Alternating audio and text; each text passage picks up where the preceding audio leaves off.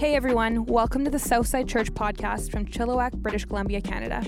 We're praying that hope would rise in your life as you listen to this message today.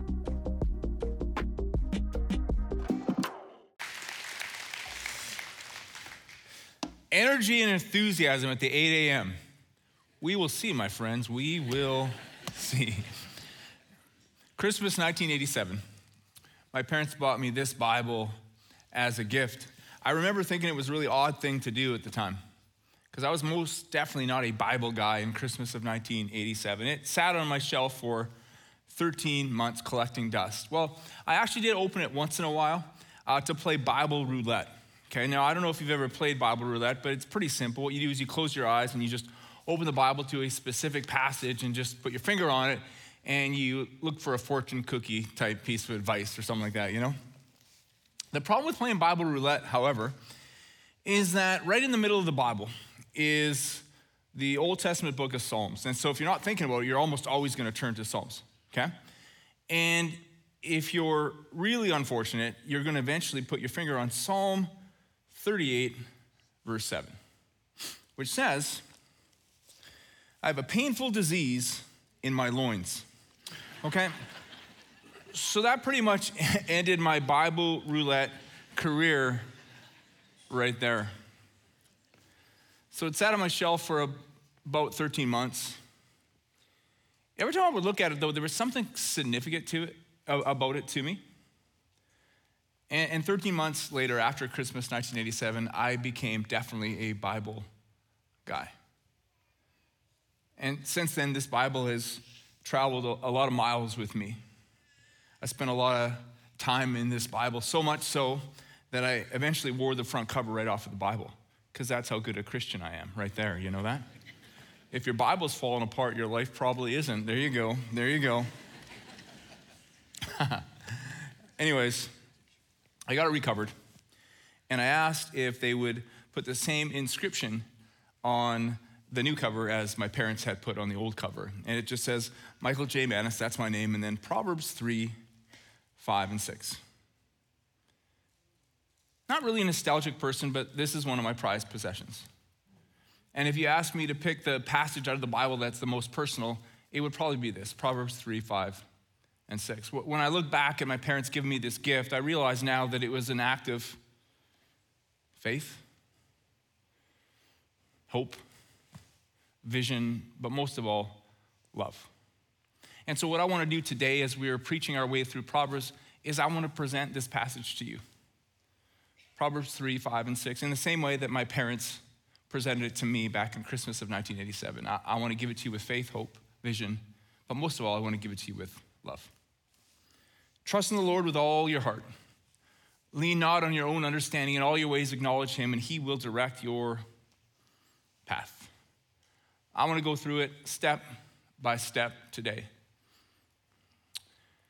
In a spirit of love for you, whether you're joining us in person or online, trust in the Lord. Trust in the Lord. We have an interesting concept of faith in our culture, right?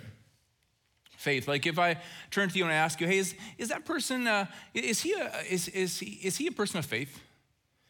You would think I was asking you, is he a church person, right? And if he was a church person, you'd say yes. But if he wasn't part of an organized religion, you would go, no, he's not really a person of faith. However, that is a misunderstanding of the concept of faith. And if you're going to understand the Bible, specifically, if you're going to understand Proverbs 3, 5, and 6, you should probably understand what faith is. Because we are all people of faith. Right? Like, if I lean against this podium right now, that's an act of faith. I'm believing this podium will hold me up. When you sat down today, whether you're online or in person, you had a certain amount of faith that the chair would hold you up. We are all people of faith. The question is only, where is your faith placed? Where do you place your faith? For me, I believe that God spoke the universe into existence. That he's the unmade maker, the uncreated creator, the undesigned designer. That in a universe full of cause and effect, if you go back far enough, there has to be a first cause. I believe God is that first cause. And I believe that when God spoke the universe into existence, he created it according to this pattern that we call reality. In other words, there is good and bad, there is right and wrong, there is true and false, there is wise and foolish.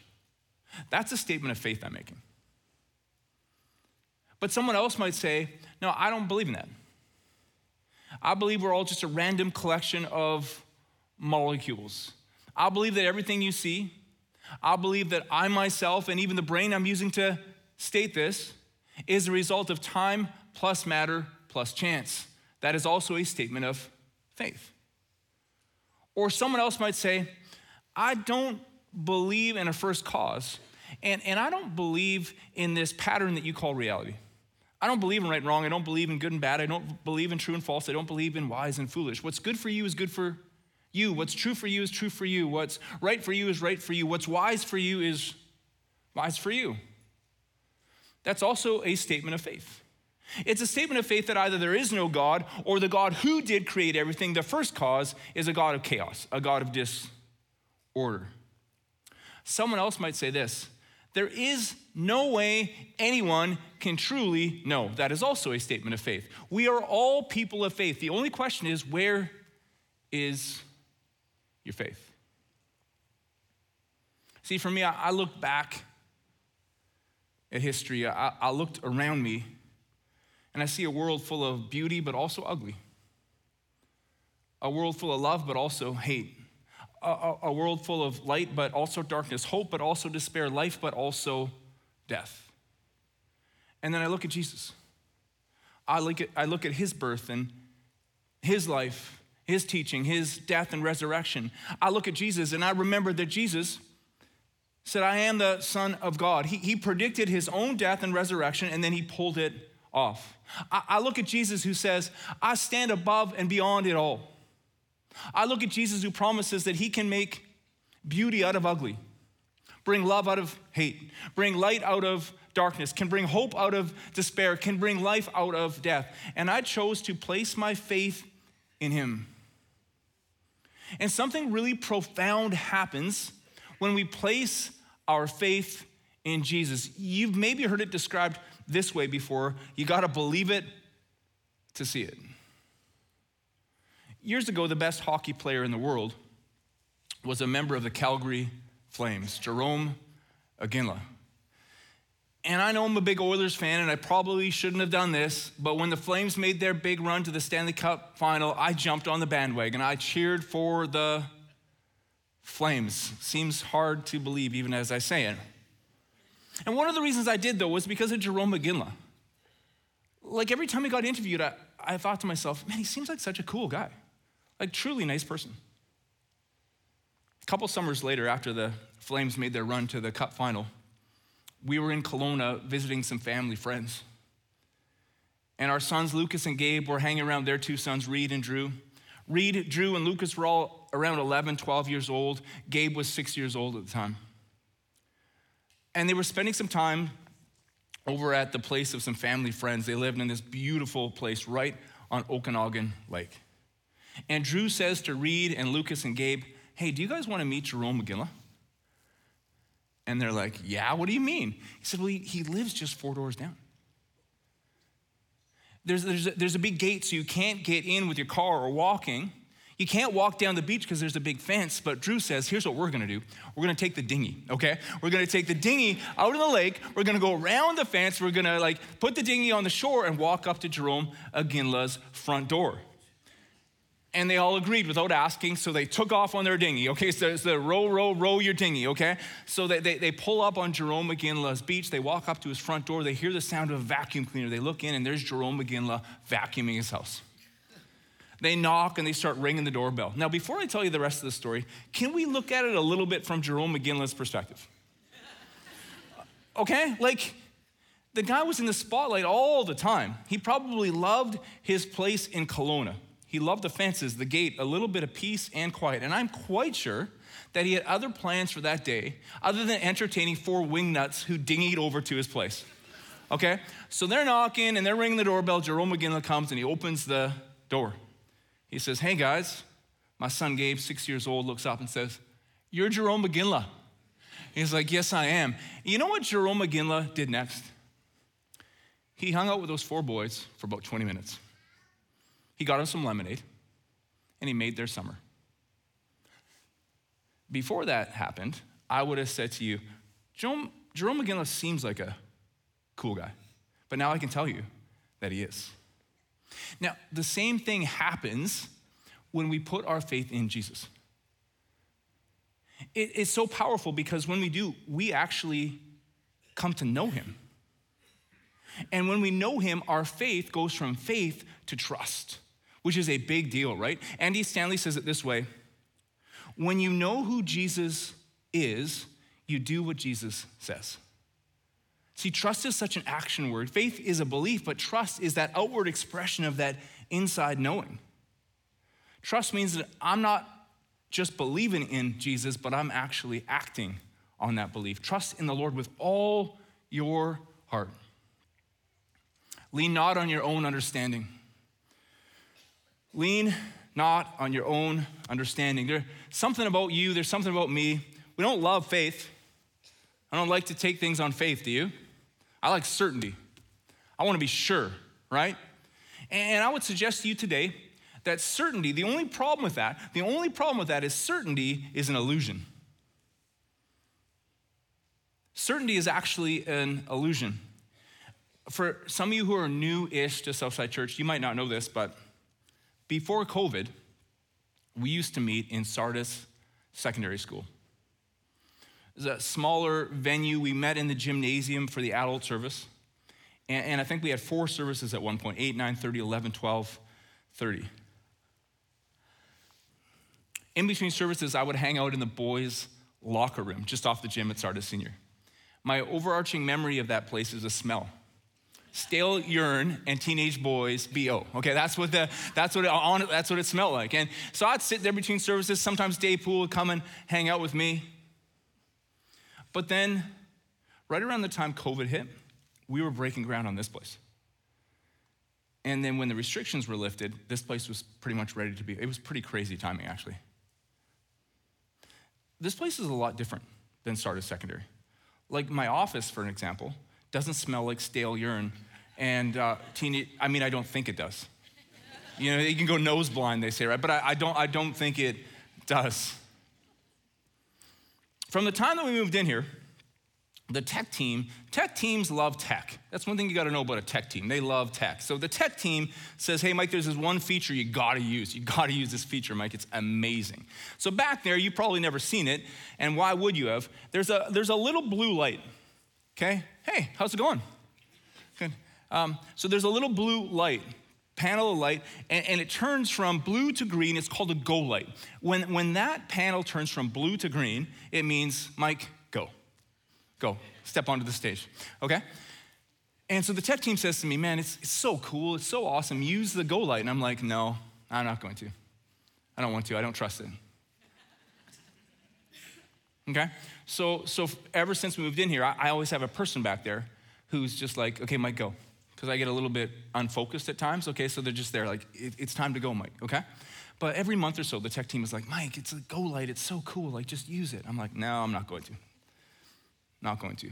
Finally, 2 weeks ago, I'm like, okay, you guys have won me over, you know, I'll use the go light. So first service comes, and I'm just locked in on this blue light. I'm just staring. Dave Poole's doing his live announcements, and there's this sermon intro video.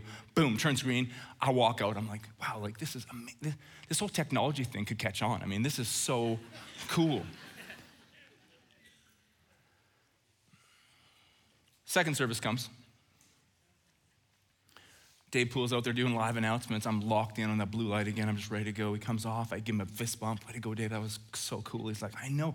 That green light, that go, I'm like, it's called a go light, Dave. He's like, okay, that go light is so awesome, right? I'm like, yeah, does it do that for you too when you got to go on and do live announcements? He's like, no, just for you. I'm like, we need to fix that, you know? And he says, man, we've come a long way from Sardis Senior. I'm like, no, it doesn't smell like stale urine and BO at all. And he's like, great. And so we're having this bromantic conversation in the back, right? And we're talking and reminiscing. And all of a sudden I look up. The go light's still blue, but there's no video. And the lights are on the stage. The go light didn't go. It did not go. So I walk on here. Many of you were here. I walk on about 5-10 seconds late. You guys were mean to me, jerks. Okay, so, And then after the service, some of the tech team walk up to me and say, glitch, am I right? Like, what? It's a 1 in a million glitch. Like, here's the good news though, right? Here's the good news. Like, the one happened, so you got 1,000,000 times before it's gonna happen again. I'm like, that's amazing. I'm never gonna find out. Ever. I'm never using your stupid Go Light again. I can promise you that. So I have a new Go Light. My new Go Light is Jake Wilkins. He's the cool curly-head guitar player that usually stands right about here. He's my Go Light. He stands back there and he shoves me out when it's time to walk out. It's a little late for a service today, but anyways, I've come to trust more in Jake Wilkins than I do in the dumb Go Light. You say, Mike, I don't know, like, you don't have faith in the Go Light, but certainly you don't think Jake Wilkins is like certainty, do you? No, I mean, he could mess up, but I still trust him more. What I'm trying to say is when we talk especially about faith in Jesus, what we often think is we think one direction is a leap of faith, you know? But if I don't make that leap of faith, I'm standing on certainty. That's actually not true. A really good buddy of C.S. Lewis named Sheldon Vonnegut. C.S. Lewis was always trying to get him to put his faith in Jesus. And one day, he describes it like this. There's a gap between the probable and the proved. How was I to cross it? If I were to stake my whole life on the risen Christ, I wanted proof. I wanted certainty. I wanted to see him eat a bit of fish. I wanted letters of fire across the sky. I got none of these. And I continued to hang about on the edge of the gap. It was a question of whether I was going to accept him or reject him. My God, there was a gap behind me as well. Perhaps the leap to acceptance was a horrifying gamble, but what of the leap to rejection? There might be no absolute certainty that Christ was God, but there was no certainty that he was not. This was not to be borne. I could not reject Jesus. There was only one thing to do once I had seen the gap behind me. I turned away from it and I flung myself over the gap toward Jesus. When you talk about faith in Jesus, you're not talking about a choice between certainty and faith. It's faith and faith. You have the faith to accept him? I do. Or do you have the faith to reject him? Trust in the Lord with all your heart. Lean not on your own understanding. In all your ways acknowledge him. The thing about God is, okay, at the risk of stating the obvious, God is God, okay? Like when you say trust in the Lord, you're talking about the Lord. The Lord, that means he's number one in your life. If he's not, then he's not the Lord. One of the ways that Proverbs describes this over and over again is this phrase, the fear of the Lord. The fear of the Lord, the fear of the Lord, which is a kind of an odd phrase if you think about it. Like, does it mean like God gives me the creeps? And he scares the daylights out of me, man. Like, whoa. And I know I've preached sermons before and I've talked about the fear of the Lord and I'm like, oh, no problem. What it really means is awe. It's just awe and wonder, which is true. But if you're new to the Bible or new to church, you might be asking yourself, well, why not just say that then? Why would you call it the fear of the Lord when you mean the awe of the Lord? And I want to describe it to you the best I can because I think it might really help. If you tell me what you fear the most, if you tell me what you fear the most, I'll tell you what you don't want to live without. So if you say you fear rejection the most, I can tell you that what you don't want to live without is you don't want to live without acceptance, without friends, without popularity. If you tell me that what you fear the most is being broke, I can tell you that what you don't want to live without is wealth, money. If you tell me what you fear the most is death, well, I know what you don't want to live without is life, health. And I think we live in a culture where we see that, right? Like, the health and wellness industry is trillions and trillions of dollars. Plastic surgery is a big deal, and a vast majority of plastic surgery is so that someone can look at themselves in the mirror and go, I look younger. Still got a lot of good years ahead of me. That's the point. So let me be clear, like, there's nothing wrong with health. Of course not. There's nothing wrong with money. Of course not. There's nothing wrong with acceptance. Of course not. However, it's a pretty bold statement I'm about to make. I think if you think death is your greatest fear, I think if you think being broke is your greatest fear, I think if you think rejection is your greatest fear, or public speaking, or snakes, or spiders, or heights, I think you're wrong. I think you think that, but I don't think that is your greatest fear. See, I think what your greatest fear is despair. Let me define despair for you. In its purest form, it's an absolute absence of hope. I think that's your greatest fear. It is to live in a universe with absolutely no hope. See, I think we all walk around, whether we know it consciously or not, we walk around and we want answers to the biggest questions of life. Who am I? What am I doing here? Do I matter? What happens to me when I die? I think what we fear the most is not having an answer to any of those questions. That's despair. That's living your life with an absolute absence of hope. Who am I? What am I doing here? Do I matter? What happens to me when I die? What I want to submit to you again is this. If you tell me your greatest fear, and I really believe it's despair, I can tell you what you don't want to live without. You don't want to live without God. And the reason I say that is because it's only God that offers questions to, or answers to those questions. Who am I? Oh, you started out in the mind of God. Did you know that? You started out as a dream in the mind of God. He thought you up. He designed you. According to Ephesians chapter 2, you're God's masterpiece. He created you in his image. What are you doing here? Well, you were created in the image of God. And earlier I said that Jesus stepped into human history to bring light out of darkness, to bring hope out of despair, to bring joy out of mourning, to bring life out of death. That's why you're here. That's why you exist. Starting with those closest to you, your role in life, you were placed on this planet to be a light bringer, to be a bringer of hope, a bringer of strength, a bringer of joy, a bringer of life. Do I matter? God says you do. The cost of anything is determined by the price that was paid for that thing.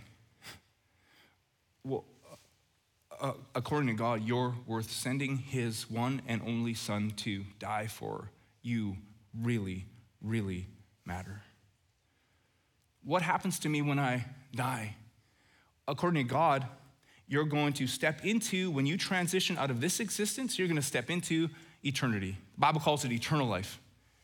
It's a really radical concept. You think about it. You step into eternity.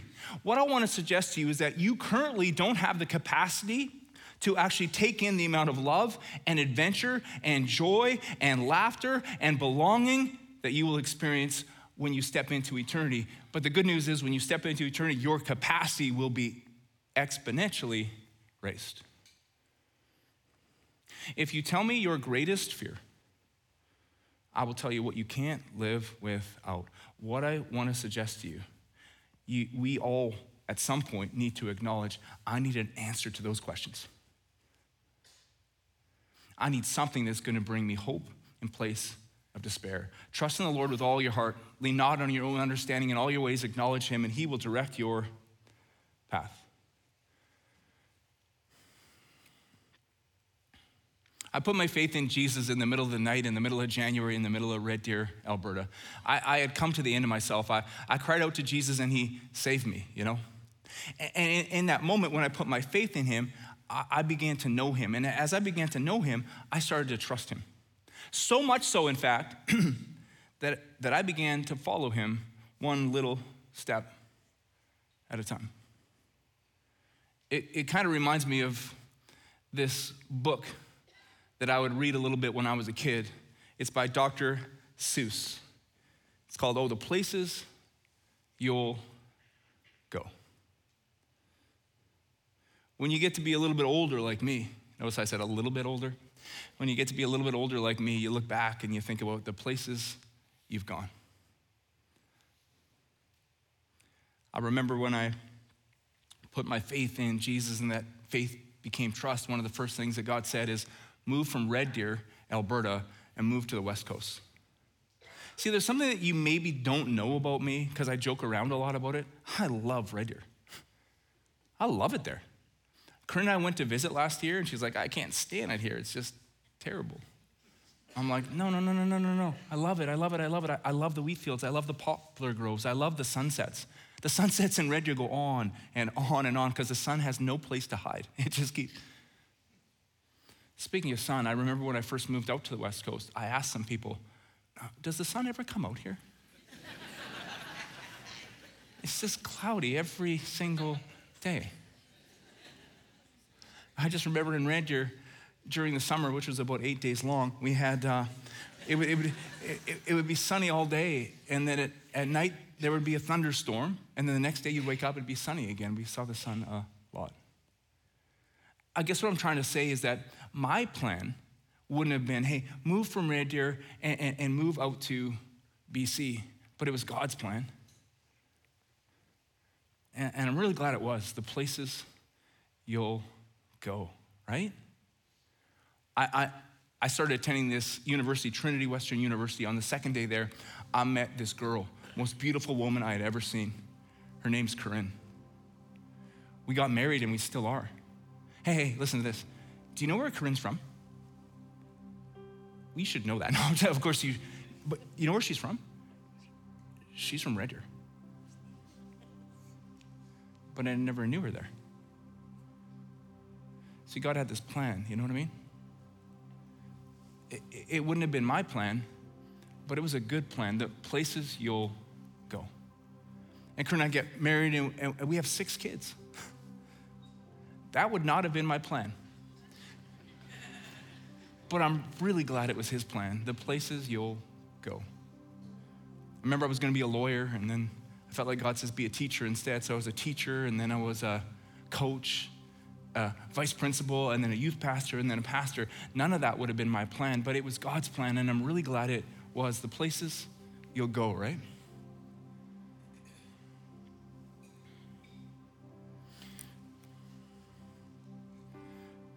I was thinking about the journey that God has taken me on. And some of it's geographic, some of it's relational, some of it's career, but it's so much more than that. See, I said this earlier. I said, man, in the middle of the night, in the middle of January, in the middle of Red Deer, Alberta, I got to the end of myself.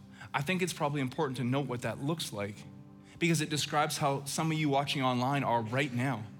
It describes how some people in person, how you're feeling right now. See, when I said I was at the end of myself, what I mean is this. If you would have seen me at that time, you would have thought, man, that guy's super confident, except I wasn't. I was profoundly insecure. If you would have seen me at that time, you would have gone, man, that guy's always surrounded by people. He's well-liked. And yet the truth is I felt profoundly lonely.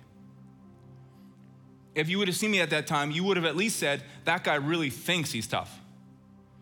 And yet the truth was, back then, I felt profoundly afraid all the time. If you would have seen me at that time, you probably would have said, that guy seems pretty angry, and you would have been right. Here's the thing, what I'm saying is this. When you put your faith in Jesus, that, at least for me, that doesn't just go away. It's a pattern that I had been living with for years and years and years. So in that moment when I put my faith in Jesus, I went from spiritually dead to spiritually alive. Does that make sense? But the rest of my life, right until today, has been this journey.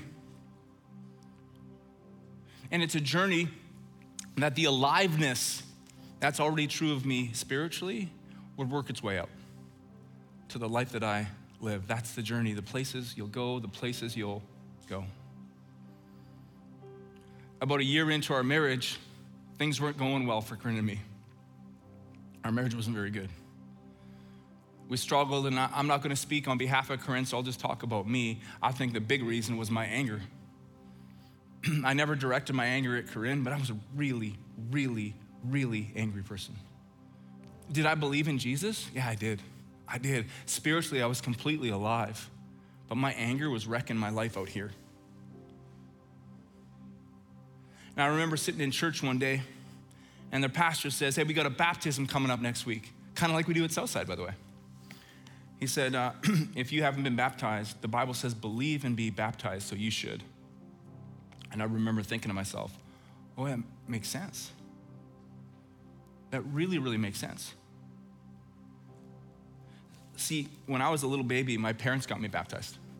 Such a beautiful thing for them to do. It was kind of like when they handed me this Bible, it was a statement of hope and faith. It was a statement of vision and a statement of love when they gave me this Bible. Same thing is true when they got me baptized, but I realized in that moment that what I needed to do now is I needed to honor that hope and that vision and that love. That I needed to make it real for me, believe and be baptized. So anyways, Corinne and I were driving home that night, or that day after church, and I said to her, you know what, I've never been baptized, Corinne. I need to get baptized next week. And she said, I haven't been baptized either. And so the two of us got baptized the following week. And it radically changed our marriage. Hear me. Of course it did. Of course it did. God's got me on a journey. God has her on a journey. And the journey is this, that the aliveness that is already true deep inside of me would be manifest in the life that I live. So of course, when I become more alive, less anger, less insecurity, less loneliness, things begin to change, and our marriage radically changed. So I want to be honest with you, whether you're joining us online or in person, if you have not yet been baptized as a believer, we have a baptism coming up next Sunday. Man, I would love it if you would sign up to get baptized. You say, Mike, don't I have to be perfect to get baptized? No, you do not, because I got baptized. If Mike Manis at 23 years old could get baptized, trust me, you can. If you believe in Jesus, if you started that journey by believing in him, and now you're coming to know him just enough so that you would trust him, it's your next step. It's not your last step, but it's your next step. So if that's you, you can text the keyword DUNK to 604-670-3040. Oh, the places you'll go.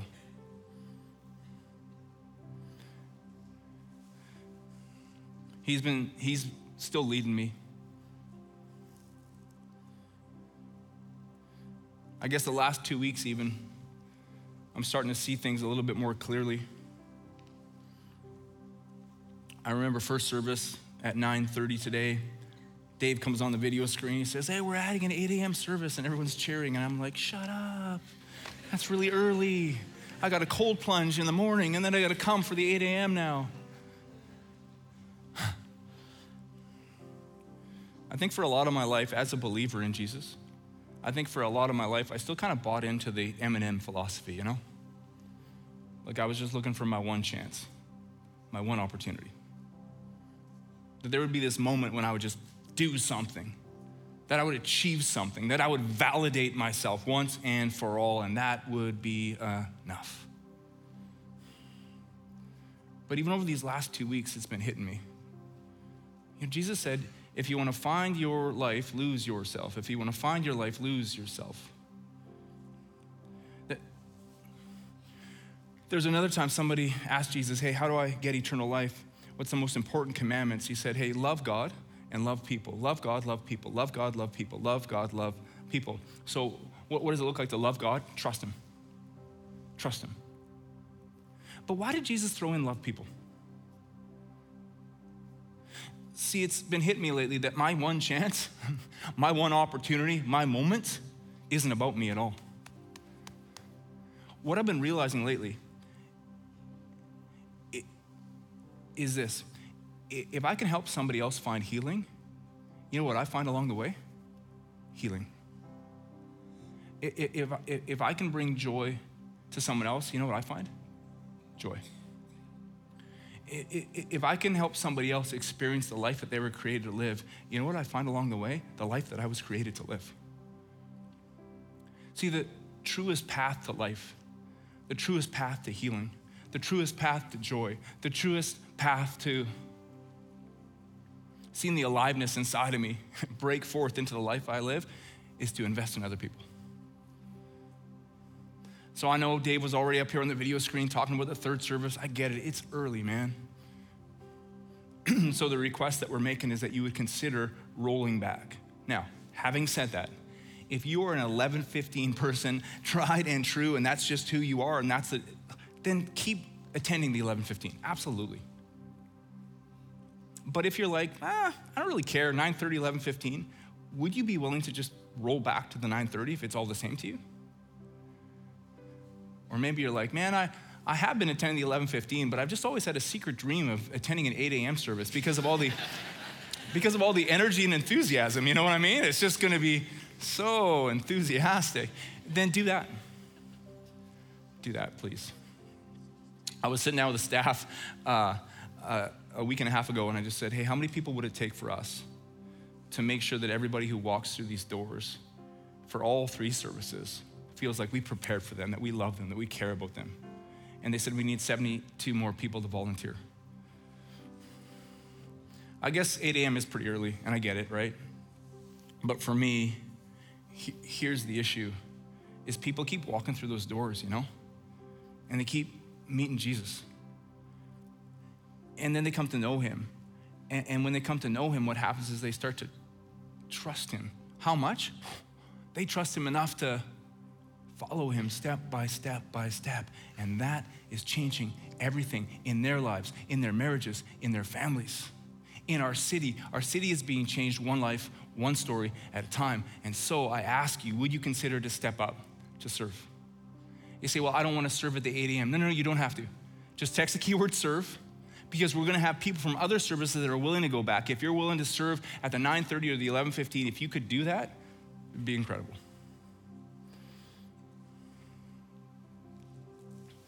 Christmas 1987.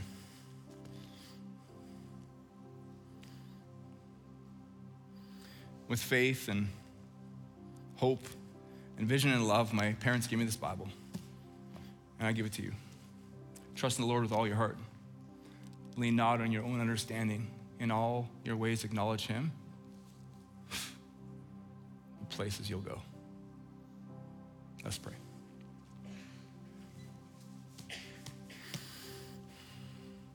So that's the first step. The first step is putting your faith in Jesus. And maybe you're here today and you would say, man, I don't know everything, but I know enough.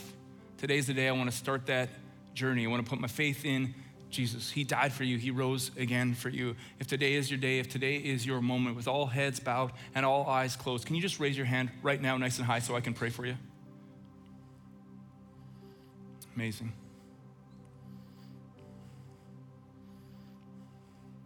Incredible. If you're watching online and it's safe to do so, please raise your hand also.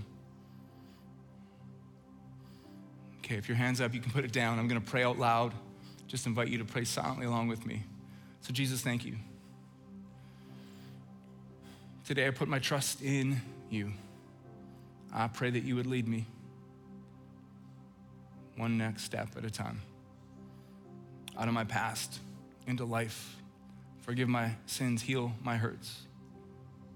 And thank you that in this moment right now, because of you, I'm absolutely, completely, totally, spiritually alive. I pray that that would play out in the rest of my life also. And God, for the rest of us, for people like me who have been following you for years and years and years, we come to you today and we affirm we are so incredibly thankful that you're not done with us yet either. We just wanted you to know, Jesus, I know that you know this, but we wanted to confess it. We still need you. We still need you. We still trust you. We still trust you. We still say, hey, would you please give us one next step so we could take it? We love you in your name. Amen. Let's celebrate.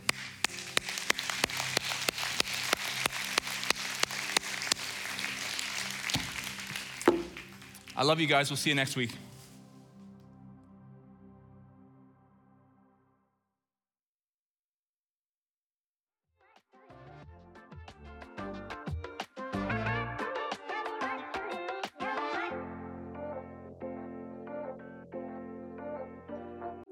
Thanks again for listening. To hear more messages like this one, make sure to subscribe and check out our podcast channel for past episodes.